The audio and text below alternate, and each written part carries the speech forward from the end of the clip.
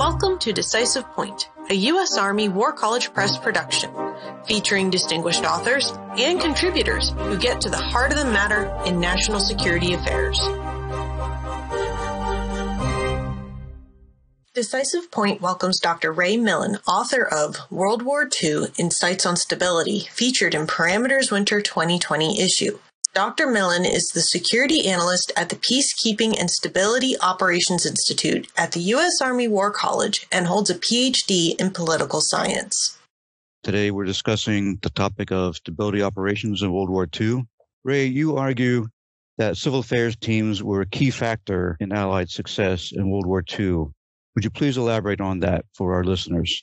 Yes. So the purpose of civil affairs and the civil affairs teams was to create stability and security in the rear areas, which would permit the combat commanders to focus their efforts on the defeat of the German army, rather than having to worry about the myriad of problems in the rear areas. So civil affairs detachments would be about 8 to 12 men, would enter urban areas and establish communications with the mayor and the chief of police in order to restore governance and law and order. They would also conduct a number of other activities, such as restoring essential services, dealing with or identifying captured equipment or abandoned equipment that they could provide for the Allied effort.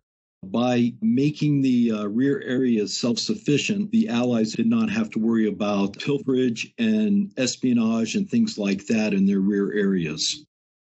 That sounds really intriguing. From your research, what would you say were the most important lessons or policy implications that the U.S. military should embrace today? Right. So one of the key principles of civil affairs and military government was to govern indirectly, meaning that the officers would interact with the authorities, the civil authorities, and they would just supervise their activities to ensure that they were competent, that they were cooperative, and that they were non-corrupt. So if they did not meet that criteria, then the civil affairs officers had the authority to replace these individuals with someone more accommodating. And this happened from time to time in the liberated territories. In Germany, there was the problem of denazification, which made their mission a lot more difficult. Yeah, and how would we translate that, though, for today, assuming that we're going to have adversaries that may be ideologically rooted in a particular way of life or point of view? How would we go about achieving stability, building or doing good governance in those areas based on what you've learned in your research?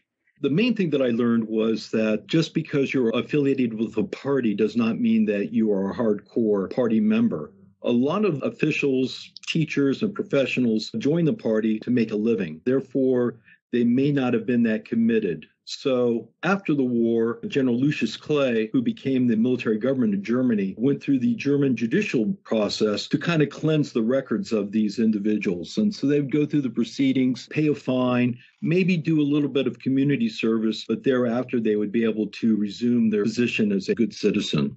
Yeah, well, that's an extremely important point. Ray, I'd like to thank you for sharing your insights and your time with us here at Decisive Point. And thank you, listeners, also for joining us this afternoon. My pleasure. Thank you for giving me the opportunity, Tony.